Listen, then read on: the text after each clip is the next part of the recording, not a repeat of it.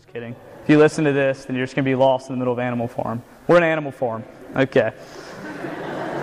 So, after Old Major dies, two young pigs, Napoleon and Snowball, organize a revolution among the animals where they chase Farmer Jones away. The pigs then create a new and equal society governed by the 7 commandments of animalism. The most important commandment, of course, is all animals are equal. Things are looking up for the animals. No one's treated unfairly. Everyone works for the good of everyone else. And it seems like a paradise. However, as the story progresses, this utopia seems questionable. The pigs take it upon themselves to lead the other animals. We start to notice changes to the commandments of animalism. Instead of no animal shall drink in beds, it becomes no animal shall sleep in beds with sheets once the pigs discover the farmer's beds. Instead of no animal shall drink alcohol, it becomes no animal shall drink alcohol to excess once the pigs discover the farmer's whiskey. We quickly see that the pigs are twisting the rules to serve themselves and put themselves in a position of power over the other animals, all in the name of equality and animalism. Eventually, even the most important law, all animals are equal, becomes all animals are equal, but some animals are more equal than others.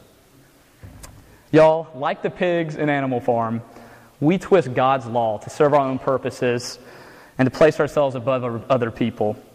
In the name of religion, we condemn others' sin while committing the same ourselves. We say that some are more equal than others and justify our sin in this way. We put ourselves in the position of God.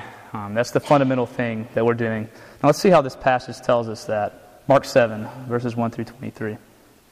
I need like a sweat towel up here. We just went to like an African-American church in this last week on a mission trip. The pastor had this towel. He was like wiping himself with the whole time. And I thought that was really funny, but now it's not.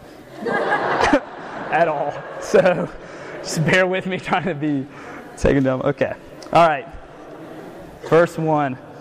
Now when the Pharisees gathered to him with some of the scribes who had come from Jerusalem, they saw that some of his disciples ate with hands that were defiled, that is, unwashed.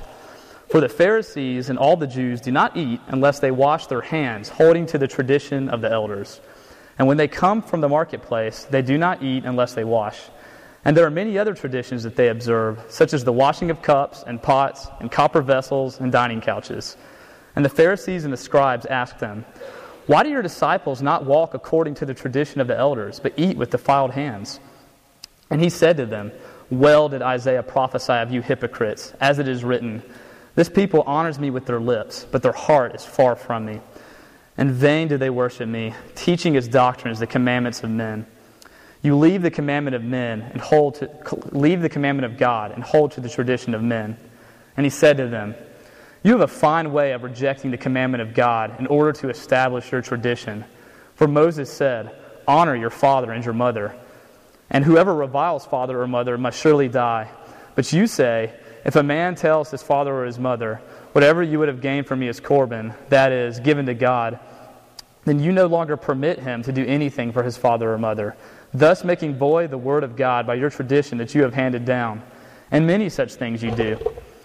And he called the people to him again and said to them, "Hear me, all of you, and understand. There is nothing outside a person that by going into him can defile him, but the things that come out of a person are what defile him." And when he had entered the house and left the people, his disciples asked him about the parable. And he said to them, "Then are you also without understanding? Do you not see that whatever goes into a person from outside cannot defile him, since it enters not into his heart, but his stomach, and is expelled?" Thus he declared all foods clean.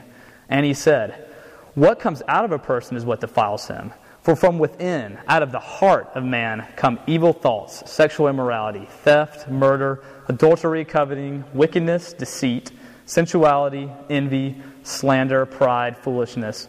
All these evil things come from within, and they defile a person." Let's pray. Jesus, we pray that you'll be with us tonight, Lord, and open these words to us. I pray that you'll speak through my weakness, that your Spirit will be here and convict us, Lord, God, and just teach us your ways, and teach us to repent and believe the gospel. And pray all this in your name. Amen. So when I was in high school, I remember believing that being a Christian meant being a good person. What did a good person look like? You probably had ideas of what that looked like. For me, it was obviously something I could boil down to simple rules so that I could fit the description. It meant don't drink, don't smoke, don't cuss, don't have sex. As long as I didn't do those things, I was cool. I was cool with God, cool with other people. Everything else was on the table, and I could fall asleep at night just fine. We all have our personal prejudices, many of which have a perfectly biblical basis, but the interesting thing about them is that none of them have anything to do with Jesus. And they are always things that we can do. We don't need help. Jesus is confronting, in this passage, our man-made rules for being good people. As Christians, we need to realize that our religion does not equal true Christianity. When we recognize the true nature of sin, we realize that we are just as bad as even the truly bad people. We all desperately need Jesus. The problem is that we tend to think of sin as like an infection that you can catch if you're not really careful. However, the Bible tells us that sin is more like a genetic disorder. It's just something you're born with, and you can't cure with religious medicine. Tonight we will see how this passage tells us that, 1, our religion is sinful, and B, that they, like those sinners, the world out there, aren't the problem, that we are. So first point, we sin even in our religion.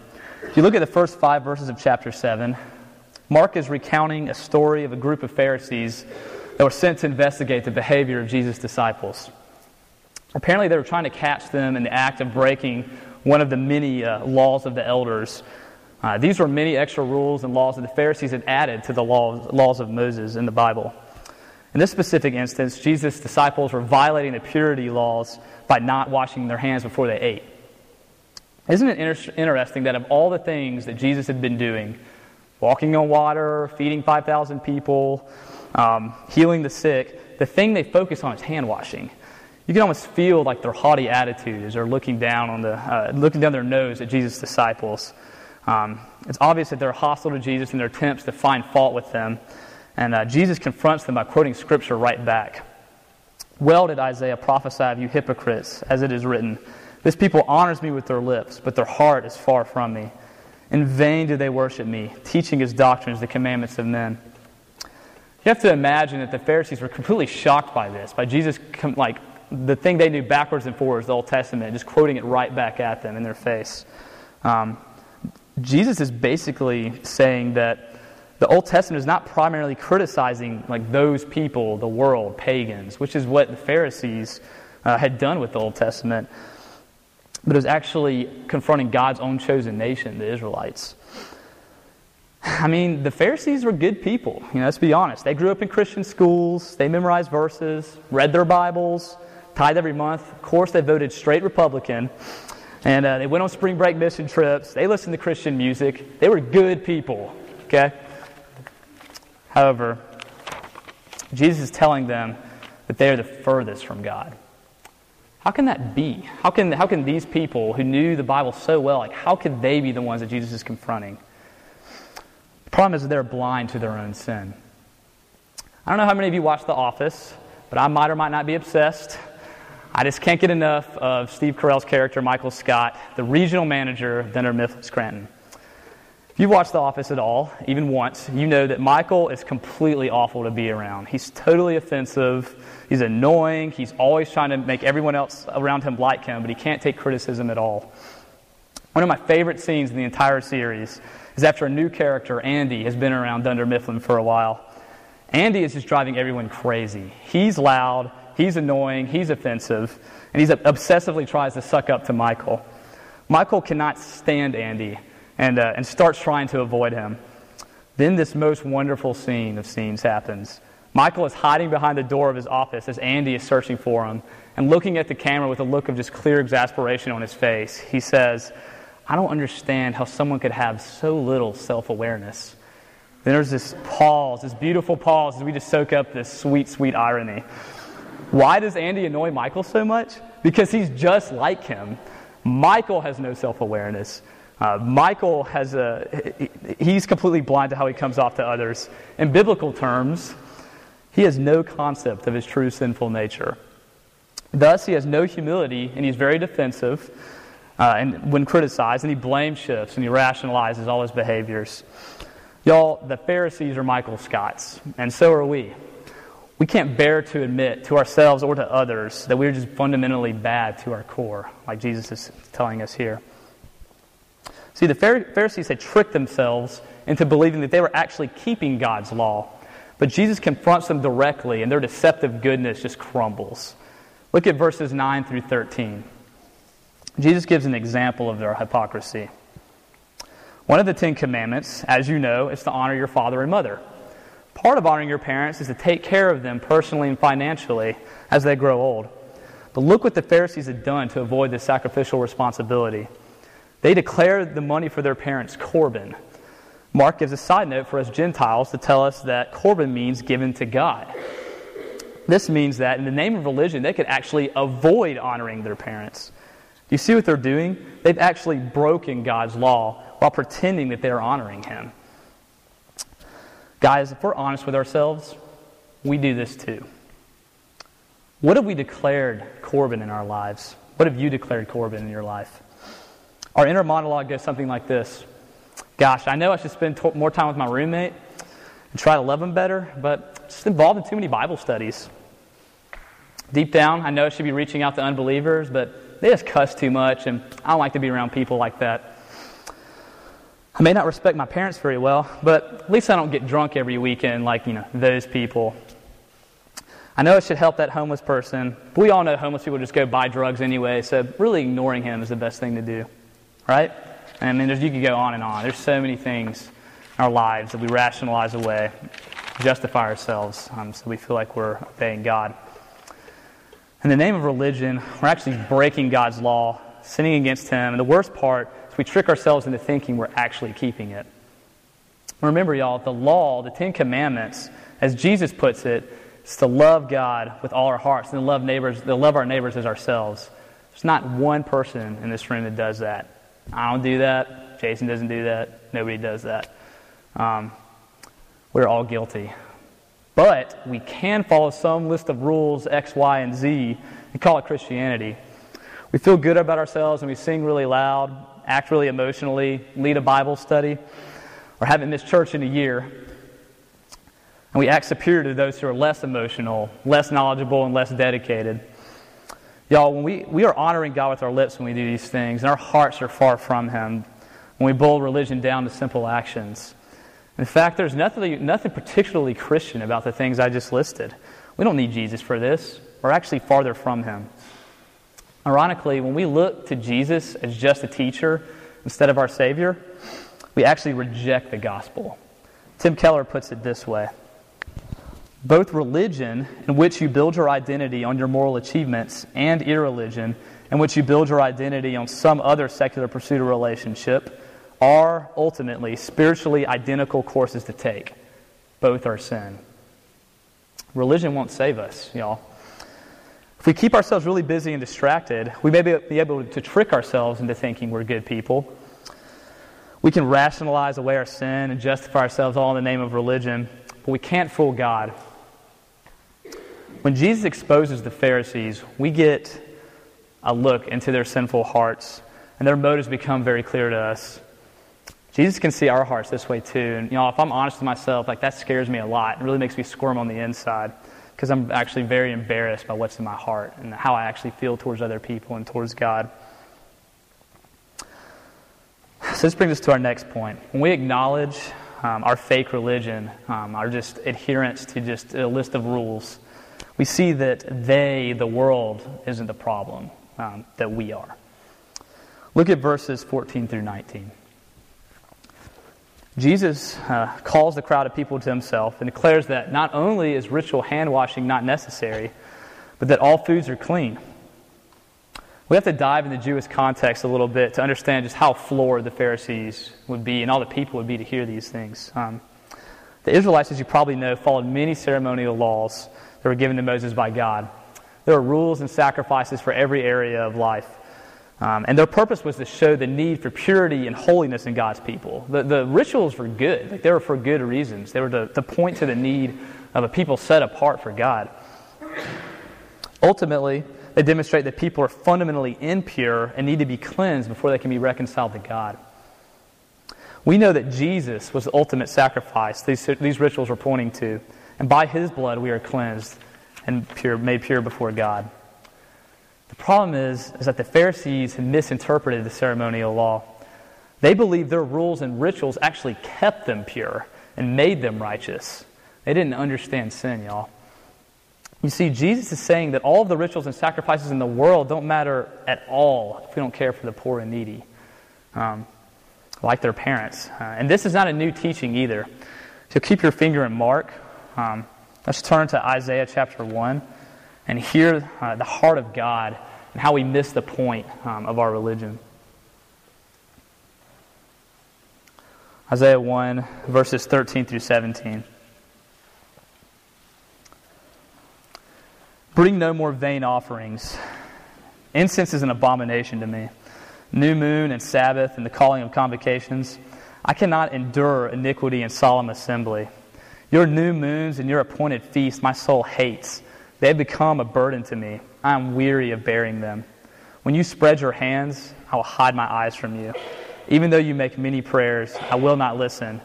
Your hands are full of blood. Wash yourselves. Make yourselves clean. Remove the evil of your deeds from before my eyes. Cease to do evil. Learn to do good. Seek justice. Correct oppression. Bring justice to the fatherless. Plead the widow's cause. Y'all, don't miss this. Not only do our religious rituals and actions not save us, they make God weary. His soul hates them when we use them to justify ourselves in apathy towards other people and towards the poor and needy.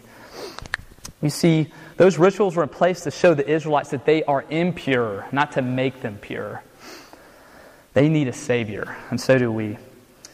God's law exists to show us our sin, not so we can fool ourselves into thinking we're good. Jesus declares all foods clean because He fulfills the ceremonial laws. They have served their purpose. Jesus is the purity of the Israelites. And y'all, we're just like the Israelites. We think that just because we do certain things, we make ourselves pure. If we listen to a certain type of music, use Christian language, avoid certain people, then we're clean. We're fine. We're cool. Jesus is telling us that we actually kill the gospel when we live like this. After all, religious people kill Jesus, not pagans. Religious people like to build up their walls, to keep the secular world out and form its own culture. This is nothing new. The Pharisees did it 2,000 years ago. Jerram Barrs, a professor at Covenant Seminary, tells this story from a St. Louis church. The church was to host a pool party as an outreach event to the neighborhood teenagers. And like any good, moral, church-going person, a woman at the church stated the obvious. We have to have rules. We, of course, can't allow any two-piece bathing suits. Obviously. The pastor's wife, looking skeptical, said, well, my daughter has some friends who aren't Christians at school, and I don't know if they come to a party with rules like that. The first woman retorted, well, your daughter shouldn't have friends like that. Really? Y'all, like this woman, we place our rules above God's law. And this is the opposite of evangelism. And this is the opposite of the gospel. This actually keeps us from reaching people for Jesus. It just builds our walls higher. Our walls make us comfortable and secure, but Jesus comes to destroy these walls. The reason Christians are not to leave the world is found in verses 20 and 21. For from within, out of the heart of man, come evil thoughts, sexual immorality, theft, murder, adultery, coveting, wickedness, deceit, sensuality, slander, pride, foolishness. All these evil things come from within, and they defile a person. Guys, this should rock our world. Sin doesn't come from out there in like the scary, secular, godless world. I mean, we were born with it. Like, no one had to tell us how to do these things. It comes from within us. It doesn't even come from Satan. It's already there. You and I are no better than Kesha, no better than Charlie Sheen, no better than the homeless drug addict downtown, or your sweet mate that gets wasted every weekend. And you're no worse than the Apostle Paul or even the most well-respected person at your church. Why is this true? Because hell is already in the heart of every person. It doesn't come from the outside. All the seeds are there. It's only by the grace of God that we are not as outwardly bad as we could be. C.S. Lewis puts it this way in his book, The Great Divorce. Hell begins with a grumbling mood, always complaining, always blaming others, but you are still distinct from it. You may even criticize it in yourself and wish you could stop it, but there may come a day when you can no longer. Then there would be no you left to criticize the mood or even to enjoy it, but just to grumble itself, going on forever like a machine. It is not a question of God sending us to hell. In each of us there is something growing which will be hell unless it is nipped in the bud. This should scare us. This should lead us to repentance. We need a Savior, and Jesus saves us from ourselves and what we would be without Him. So what do we do? What do we do with this then? Just throw in the towel and say, screw it? We can't beat them, join them, right? I mean, may as well do every bad thing I can think of because it's all the same, because the gospel is that free. Guys, this is how a religious person or a Pharisee speaks, not someone who's actually encountered and been changed by the all-consuming, heartbreaking love of God. We already know that lying, stealing, cheating, sex outside of marriage, drunkenness are sins. We already know these things. Remember what Jesus says, though. If you've hated someone, you've committed murder. If you've ever lusted, you've committed adultery. Nobody keeps the law. Jesus is trying to show us that God makes no distinction between thought and deed. Jesus doesn't come to make us better people, or even nice, polite, good Southern people. He makes us new people. God doesn't call us to a life of rules where we don't need Him. He calls us to a life of freedom that belongs only to the children of God. Isaiah 55:1 puts it this way: "Come, everyone who thirsts, come to the waters, and he who has no money, come, buy and eat." You have to admit you're thirsty to drink. You have to know you're hungry to eat. The gospel is free, but you have to recognize your sickness. You see, the gospel is offensive to us on the one hand because it says we're all the same. It levels us. But if we humble ourselves, then we can see the beautifully boundless, free love of God as given to us. This isn't to say that God's rules are pointless. They show us how life is supposed to be and how it works best. We have to realize that we don't keep them at all. When we look at our hearts, that we don't keep God's laws, none of them. The gospel makes us new people, children of God. We're loved forever regardless of our poor performance. God doesn't want us to follow just a 10-step program to becoming better people. His rules exist to show us that we need Him. He wants a relationship. If we are the bride of Christ, like the Bible tells us, Jesus wants our whole hearts, and He's already given His whole heart to us. Guys, when this truth penetrates our deepest being, it changes us. We stop holding grudges against others. We stop comparing ourselves. Quit nitpicking with others. Quit hating ourselves. Cheer up. You're worse than you think, but you're more loved than you could possibly imagine. The love of Christ, therefore, compels us to go forth and to share that love while fighting sin in our life. And this is the basis for holiness and evangelism. When we were in Chicago this last week on our mission trip, I was very convicted on how I basically keep just the basic amount of rules to feel like a Christian while maximizing my own comfort and personal safety.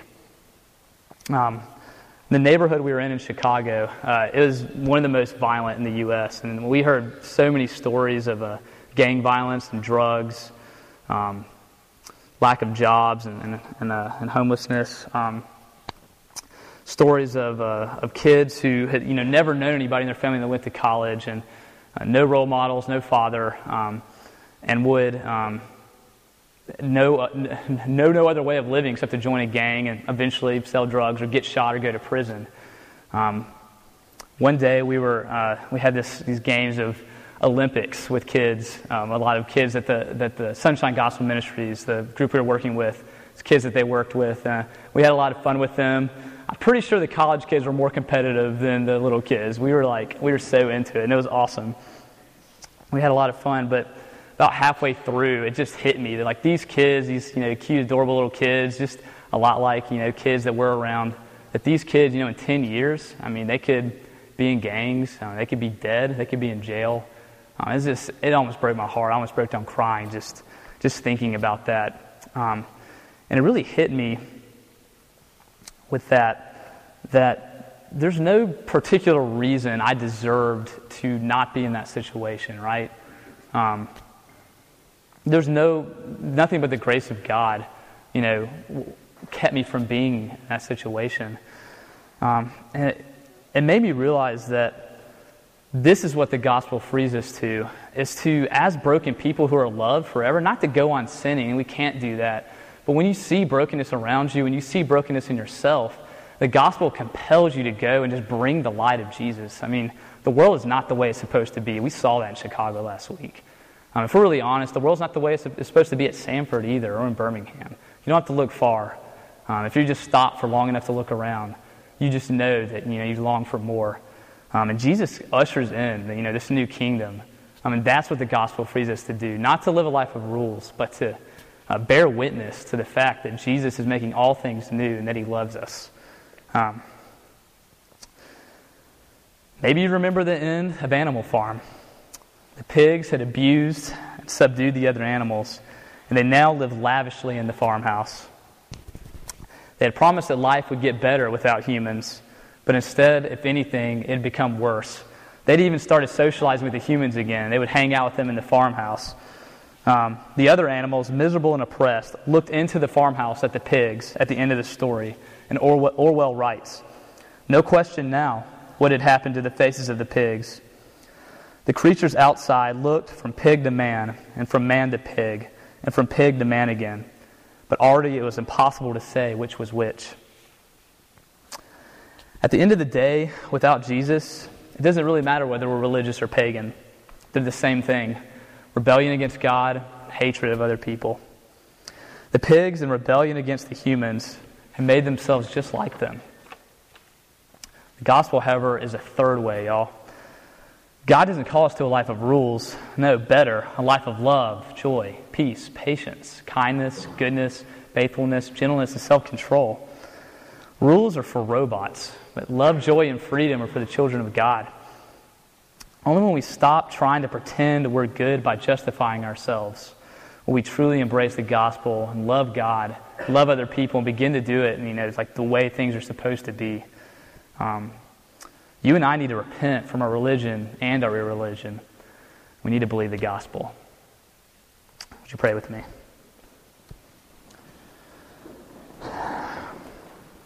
God, we thank you for your word, God. I thank you for Jesus.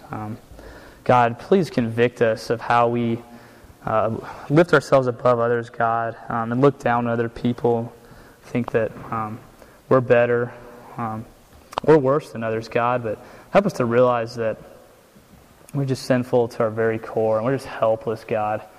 That what is growing in us will be hell unless you save us, God. And we thank you that Jesus does that, God. And we pray that the love of Jesus will help us to move out to Sanford's campus and to the world, God. And we really start to love people and love you, God.